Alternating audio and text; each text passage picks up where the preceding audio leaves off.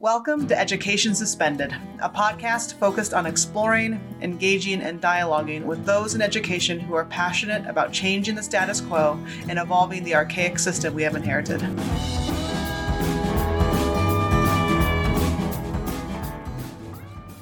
Education Suspended is a production of Intricate Roots Educational Consulting Services. Our editor and production manager is Katie Kunine. Our producer is Jamie Higa, and our music is provided by Poets Row.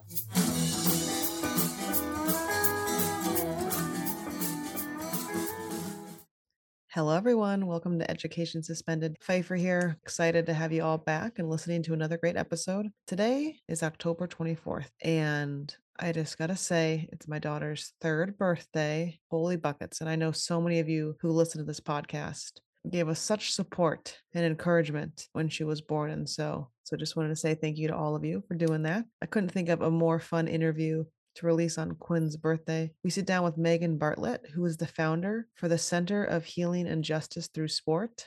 Let me say that again, only because it's Steve Grainer's favorite title in the whole universe. The Center for Healing and Justice Through Sport. It is phenomenal what this organization is doing to try and promote equity and access to sport, and larger than that, to ensure that our coaches who are working with our student athletes have the correct training. I come from the lens of there are so many phenomenal things that come through sport. But I also recognize that my experience with sport was really privileged, which is definitely not the norm for so many out there. And it's just a good conversation to have with Megan, and she and her organization are working so hard for so many student athletes. So Megan, thank you for your time. Again, everyone, thanks for listening. We are grateful for every single one of you. Thanks for telling your friends, telling your coworkers, posting your stickers.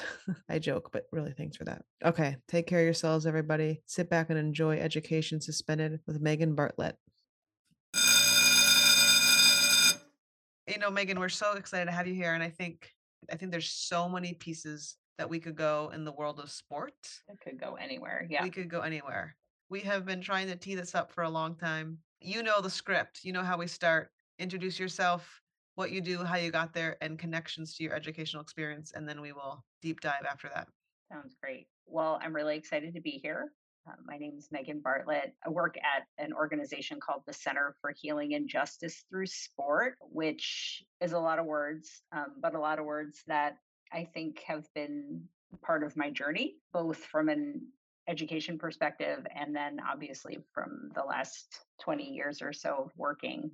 I grew up in a small town and went to a public school in a small town that was actually a very interesting place because it's a place that's historically known for being very wealthy, but there's like a major sort of town versus wealthy situation there. There's a major service industry and sort of towny thing, and then a whole interesting way of living that is not what the town really is. It's sort of in a year-round or sort of meaningful way. And so my little high school struggled a few years after I left.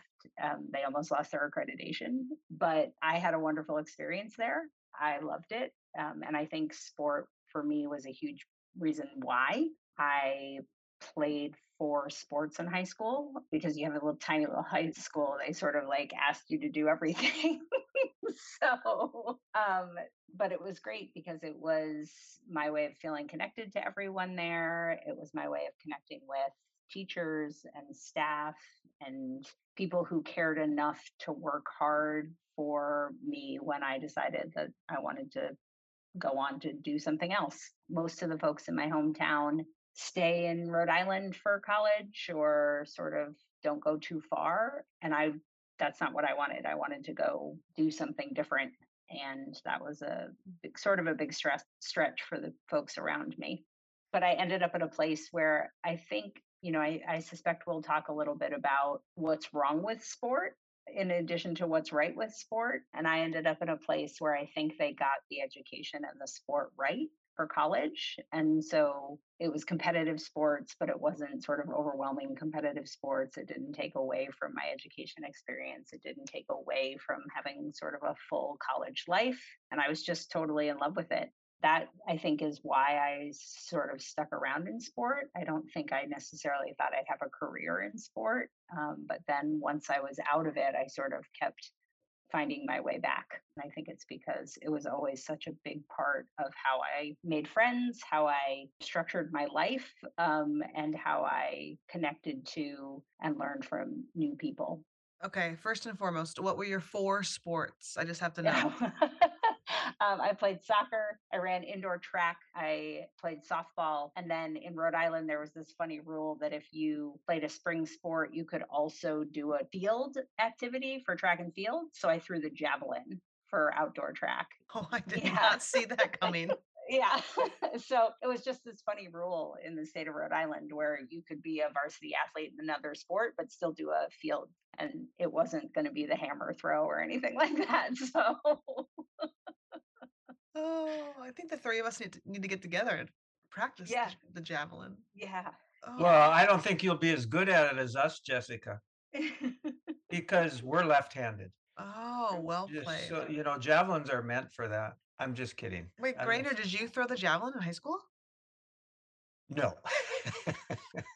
They wouldn't let me near a javelin, although I was in North Dakota where we did throw the javelin. Many states don't. So, Yeah, Yeah. we that was did. part of our track experience, yeah. Well, and we Yeah. didn't even set the stage, and it's come up on a couple other episodes, Grainer, that for both you and I, sport was also huge growing up. Mhm, big. And I think you haven't gone in depth, but I'm under the impression that for the most part, we've both had a pretty good experience with sport. For you, Megan, thinking about which innately is just gonna come up, right? Just the power that comes from belonging and from connection. I mean, go a little bit deeper into that. How did that then drive the creation of your organization? How did the plane land there? Great question. And I like the way you phrased it. How did the plane land there? Sort of like with your eyes over the pilot's face, I think, is sort of how the plane landed there. After college, I worked in community mental health and thought that I'd go back to school and become a therapist. Spent a little time working in community mental health and realized that was not what I was going to do, that I was much more interested in sort of systems and policy work. So I went back to grad school for an urban policy and planning degree. My dad's an urban planner. My husband's an urban planner. I have urban planning in my deep in my bones. But when I was in grad school, I found my way back to sport. I was an assistant coach for the women's soccer team while I was there. And I remember very clearly the head coach being like, okay, so what do you want to do with your life? And I started talking about like policy. And she was like, oh, so you don't want to be a coach? I was like, no, I don't. But then I loved it. I had such a great experience. I was coaching at a place that I had played against. So I was coaching in the conference that I played in as a college athlete. And I just like a wonderful, wonderful community. And then when I graduated, again, didn't think that I was going to be working in sport. And I basically tripped and fell into this space. A friend of a teammate called me up and said, I know you're done with school. Can you come and work at my summer camp this summer? My soccer director dropped out. Can you run soccer camps in Dorchester, Massachusetts for third to fifth graders in the summer? I'll pay you $20 an hour. And I was like, sold. I was a poor grad student. So I showed up and I loved it. I had never really put together that not everybody had opportunities to play sport the way that I did. And I just thought it was just always available to everybody. So seeing young people have their first experience with sport, have this community through sport in the summer and communities where kids, I don't think were always, you two know about this better than anyone, kids who weren't necessarily supported in the right ways in the education system. So summer was a huge break for them, a huge motivator for them. It sort of felt different to them. So watching them thrive that summer was really rewarding. The college women I had been coaching are wonderful, but they don't need it the same way, right? So I was like, oh, this is great. And he sort of said, I'm going back to school to become a principal. Do you want my job? And his job was as the program director for an organization called America Scores, which is a soccer creative writing and service learning program. And from there, I just got more and more into this space where there were organizations using sport intentionally to provide positive youth development opportunities for young people. Through that experience, I went to work for an organization where we started an AmeriCorps program for coaching. And so my job was to figure out how to train these AmeriCorps members to go out into the community, often to communities where they weren't familiar, right? Often to communities where there were differences in their background and the young people that they were working with. And I had to figure out how to train them. And I read this book called The Boy Who Was Raised as a Dog. And I had this moment where it was sort of like Russell Crowe in A Beautiful Mind, right? Like things were sort of jumping off the page at me. And I thought, this is what the people that I work with are missing. All the people who are working in after school are missing. This is what, in a lot of cases, people in schools that we're working with are missing. And it's certainly what these AmeriCorps members are missing in terms of a real understanding of what young people need. Megan, was that your organization then? So I was one of the co-founders of that organization. And then I left there about 5 years ago and started what is now the Center for Healing and Justice Through Sport. Okay, I wanted to make you say that because it's my favorite name of any organization. I would love you to unpack that a little bit, particularly healing and justice. How did the organization you started evolve into the Center for Healing and Justice through Sport?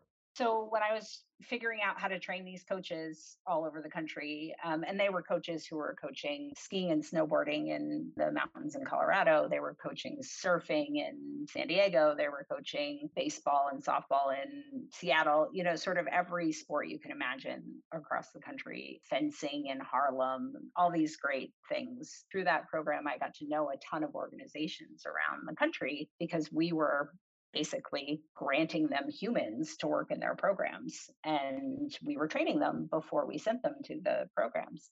As we were doing that, the programs were sort of coming back to us and saying, well, this person has this great knowledge that I wish everybody who worked here had. And so we started doing more training that was focused on more organizations, not just these 22 to 26-year-old AmeriCorps members, but also the people who were working in the organizations in a more long term capacity. So when I finally left that organization about 5 years ago, I was lucky to have these deep connections with people who had been on our training team, who had worked in these organizations. And we sort of said, let's all do something together. The first iteration of that was actually called We Coach.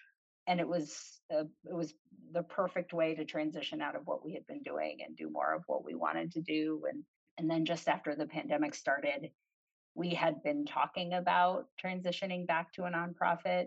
And the pandemic just made that just so clear because it was reinforcing the disparities between the haves and the have nots in sport. And then obviously also exacerbating what I think are some of the things that sport can do such a good job of supporting, which are mental health and school performance.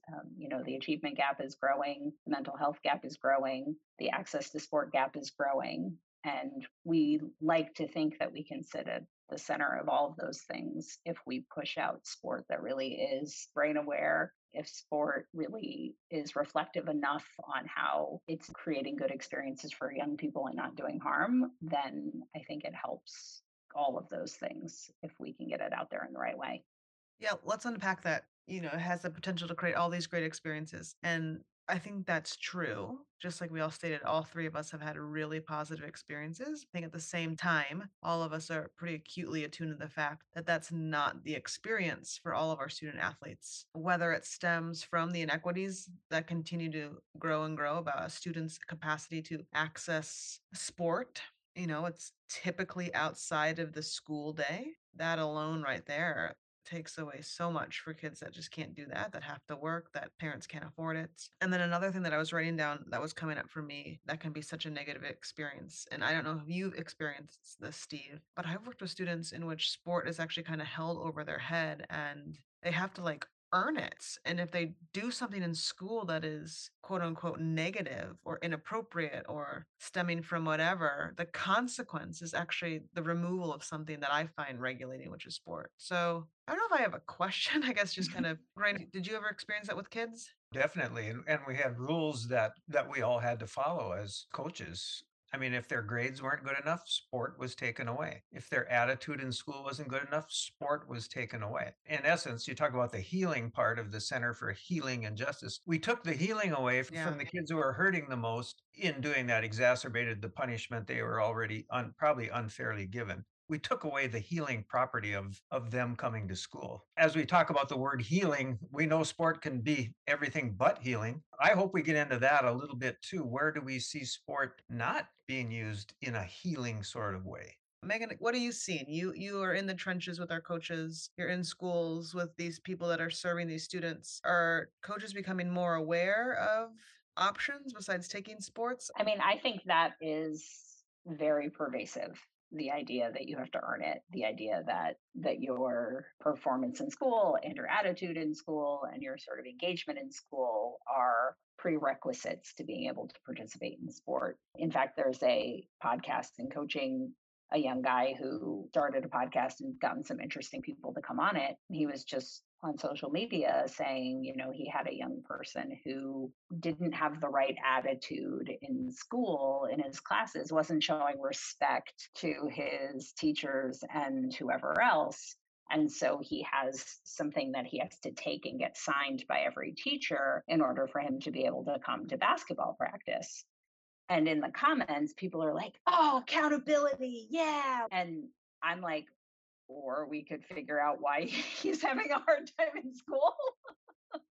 So I think that is definitely still part of the problem in sport. I think, though, also what you're saying, Jessica, about when sport happens and where sport happens outside of school hours, but also increasingly youth sport is driving away from even school-based sport opportunities. It's driving towards a more privatized, to a more resource intensive, to a less equal playing field kind of model where a lot of young people are not encouraged to play on their school teams because they're playing for some club that costs a lot of money and travels too much and does all the things that a club can do to sort of exploit resources out of families.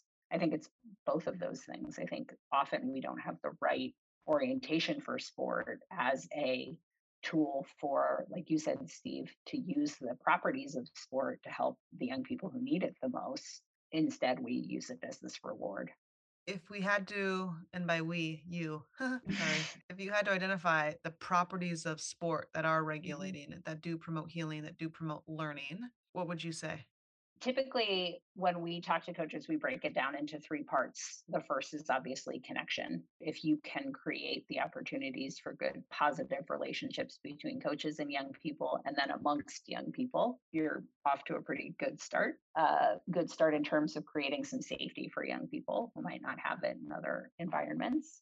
Then, obviously, just the movement piece. I know you've talked on this podcast a lot about patterned repetitive rhythmic activity and any chances you have to engage in that and use it not only to warm up our bodies but also to think about it as sort of an intervention, as a reset, all the things we need in order to get our minds right too.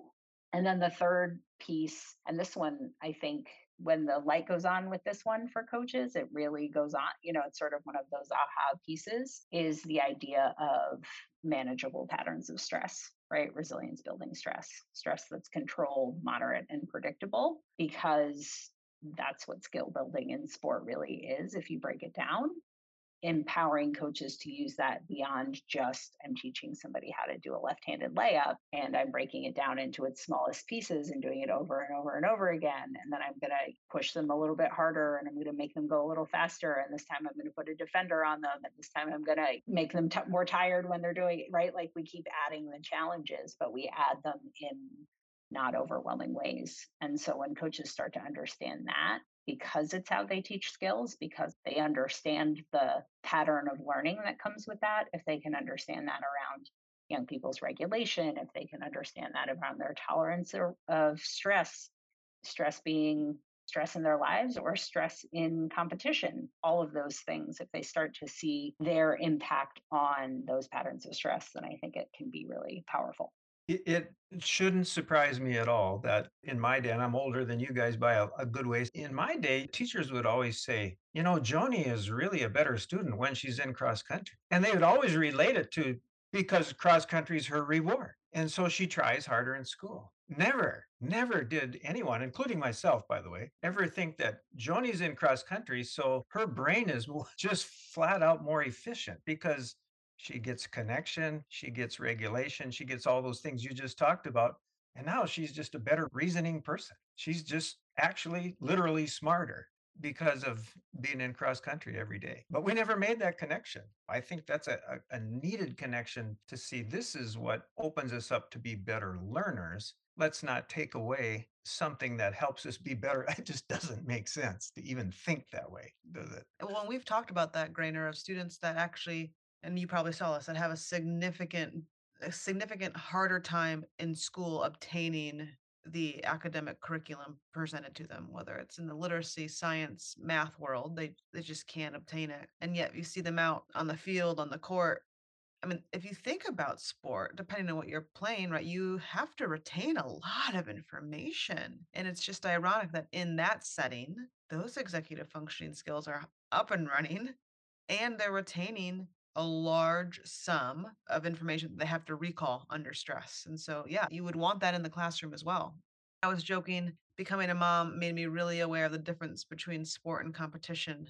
I happen to be very competitive. And yet, having a little daughter, she's 3, I'm even trying to catch myself when we're going to gymnastics to not get competitive with her. So what Megan, what's the difference in your perspective from sport and competition? And I think sport's good for so many kids. I was just meeting with a student with the parent and this kid, and we couldn't figure out how to get her access to sport through school because everything was so competitive based. Mhm. What are ways that we can get more students options? Yeah, I think that's a great question. And I think, I'd add sort of to that continuum just sort of movement and play in its more sort of natural form.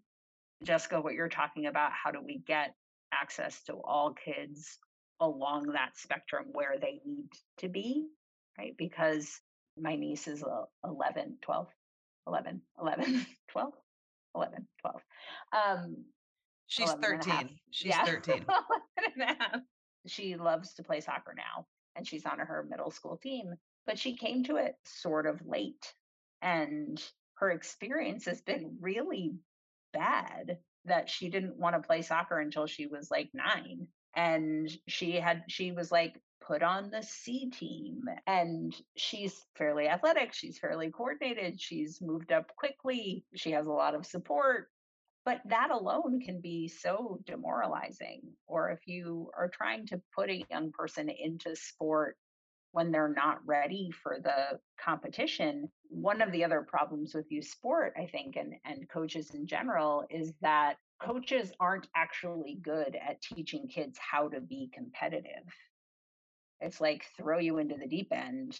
Competition is part of sport. So if you're not ready for it, then you're not ready for sport, instead of sort of the trajectory of getting kids comfortable and ready for it and using all different kinds of competition, right? Not just like ultimate death match, one on one or team on team, but how do you compete with yourself? How do you create personal records for yourself? Helping kids become comfortable with challenge in a way that helps scaffold up to how do you become comfortable with real competition. And I think that is something that's missing in youth sport in a way that if you don't catch it at the right time, you sort of can end up in something that's not appropriate and hyper uber focused on winning. The other thing that it makes me think of is a guy named Joel Pippis from Hull in Calgary, where he's running a skateboarding program. Some of what you're talking about, Jessica, about how do you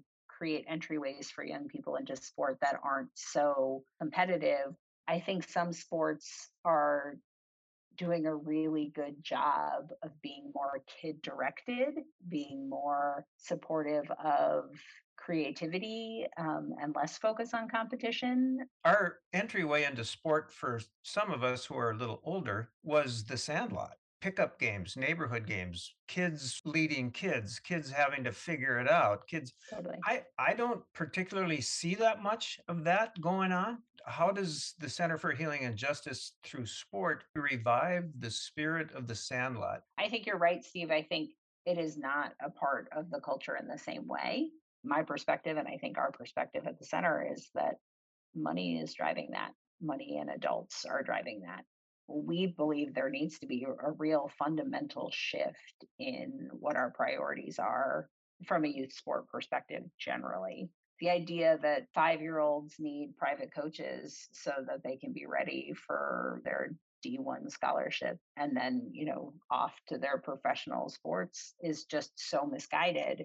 But it's how a lot of people are making a lot of money. Until you can change some of that, um, it's really hard to convince parents. And Jessica, I imagine you're seeing this a little bit already. Even I'm seeing it a little bit already. My little guy's a little bit younger than yours, but even just in our neighborhood, it's hard to convince parents that they shouldn't put their kid in the thing that everybody's doing.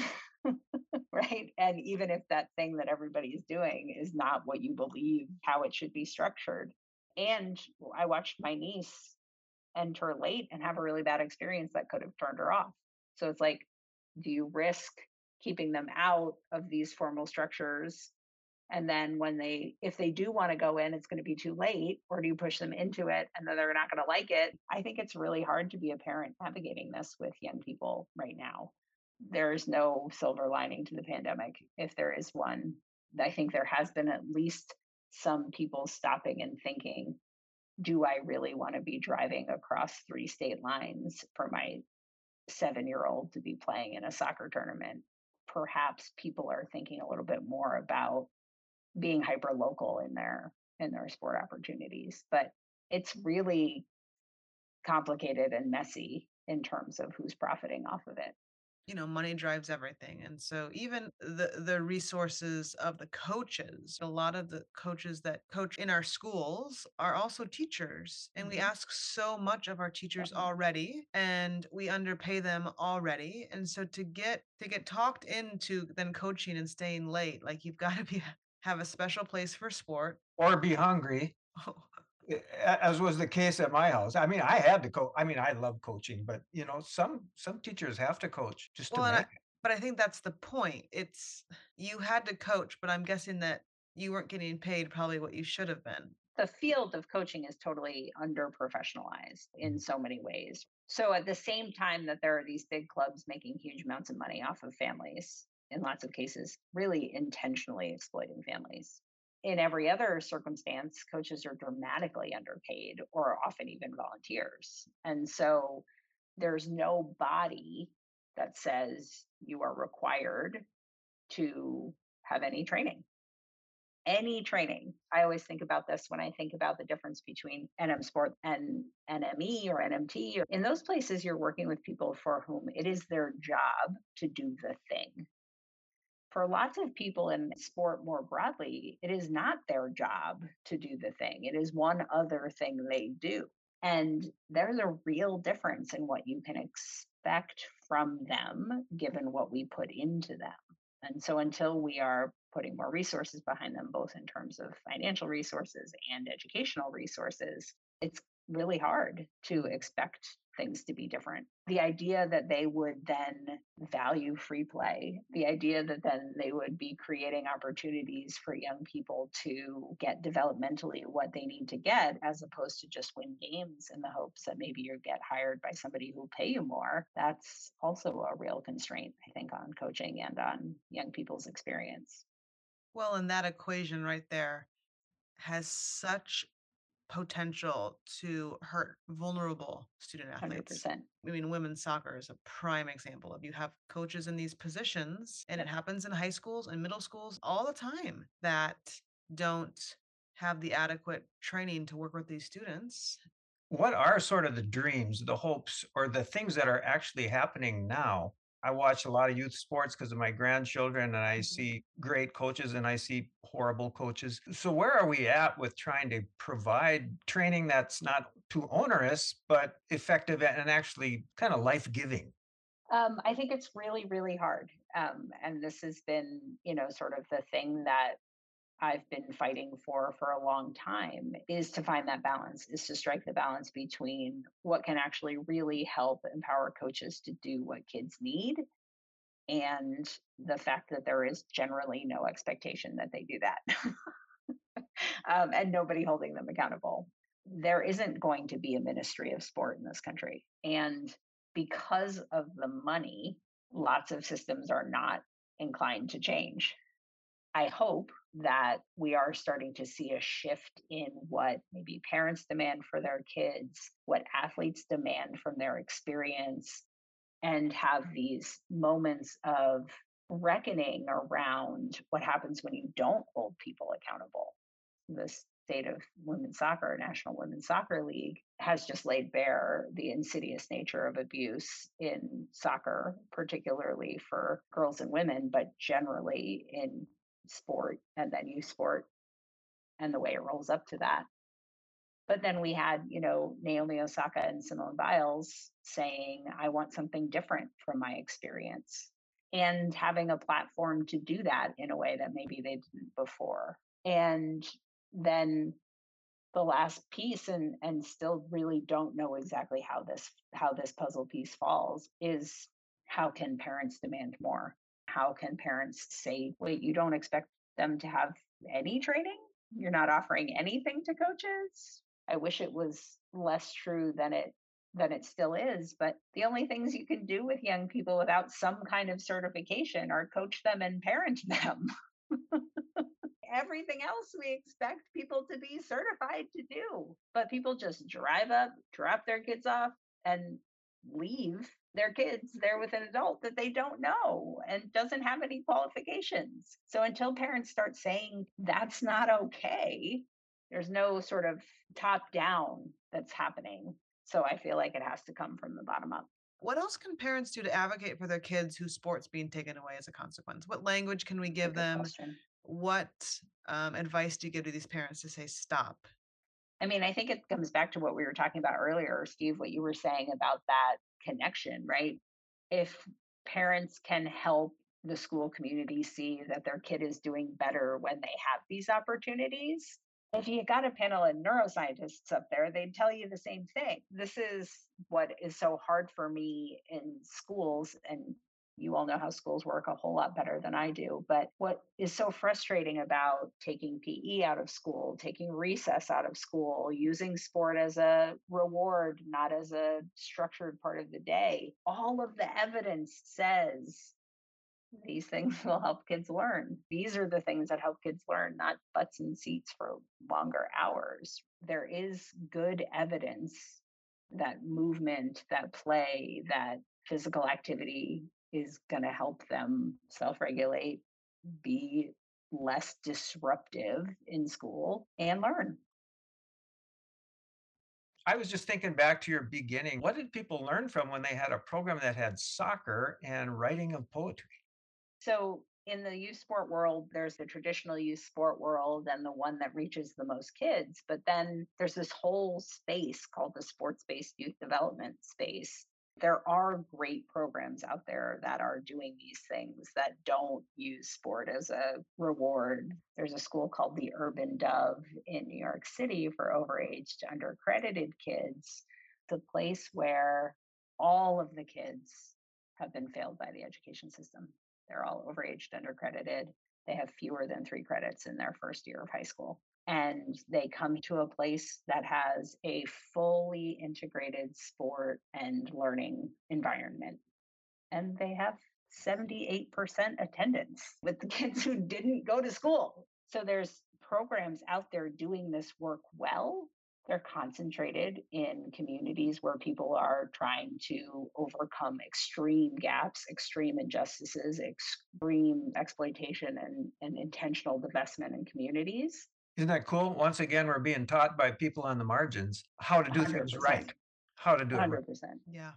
Anything else that we can say that would encourage schools to keep options for the C teams, to keep equity for all the kids, regardless of performance skill set? I guess I don't even know what I Totally. would say. I mean, Yeah, it it's just gets it's heartbreaking to me to see that some of these schools, you got JV and varsity and that's it.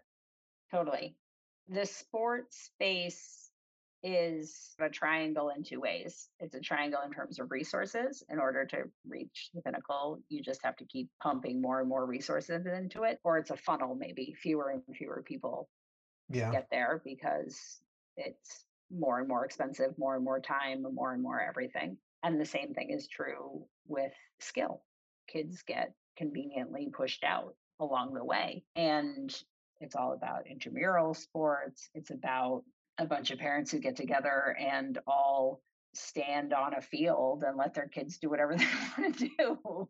My intramural basketball team were champs 3 years in a row. I'm as proud of that as I am of my of my interscholastic college I just love career. that nugget that you just dropped in there. By the way, okay, next time together we're gonna play hoops.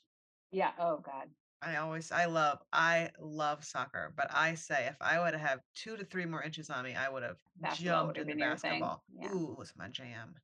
My sophomore year, I was on the basketball team, and the basketball coach, I had been practicing trying to volley the ball into the net with my feet. Practice hadn't started. It was not during basketball time, but he said, you're going to have to give up soccer in the winter. You're not going to be able to play, or you're going to risk not being on the basketball team. And I was like, oh, I'm just going to go run track then. That was my last basketball practice. Jokes on them. Jokes on them. Well, deuces. Yeah. Okay. See you later when I throw the javelin at you. Those are the other misguided things that coaches do. Say you have to focus on one sport. I wasn't going to be a professional basketball player. No one was fooled into thinking that. So why wouldn't you let me play soccer too? It makes Yeah. no sense. I think what you're doing with your organization is phenomenal. Thank you. That's Again, I kind. realized I'm slightly biased because I love sport, which I should also add. When Chris and I got married, she made me promise that I would never coach my daughter, which I probably should have led with that just to show you where I come in the sport world. Same. Prenup. Yeah. That's in the That prenup, was and the it should have one. been. That was the one prenup. You can't coach Quinn's soccer team. Yeah, there's no question. My husband's going to have to coach the kids' soccer. Yeah, yeah. But you all are doing, yeah, such good work, and I'm grateful that you're getting it out there, and Thank you. I hope you know that you're making a difference. I know sometimes in this big world that it seems like we're always fighting and you make it an inch and you're like all that work for an inch, but you're truly changing the lives of so many student athletes, and I am so grateful that you're doing that. Thank you. That's very kind. I want to recognize that it's late where you're at. Is it past 10?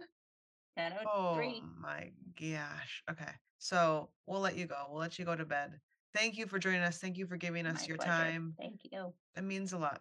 It means a lot that you shared your insight with us. And How can you not bring back the Center for Healing and Justice Through Sport? oh, Well, it's my favorite it's name. your favorite name. Trust my me, I heard favorite about name. it. I heard about it all yesterday. This is my favorite name. Megan, thank you so much for everything. Thanks for having me. And we'll talk soon. Take care.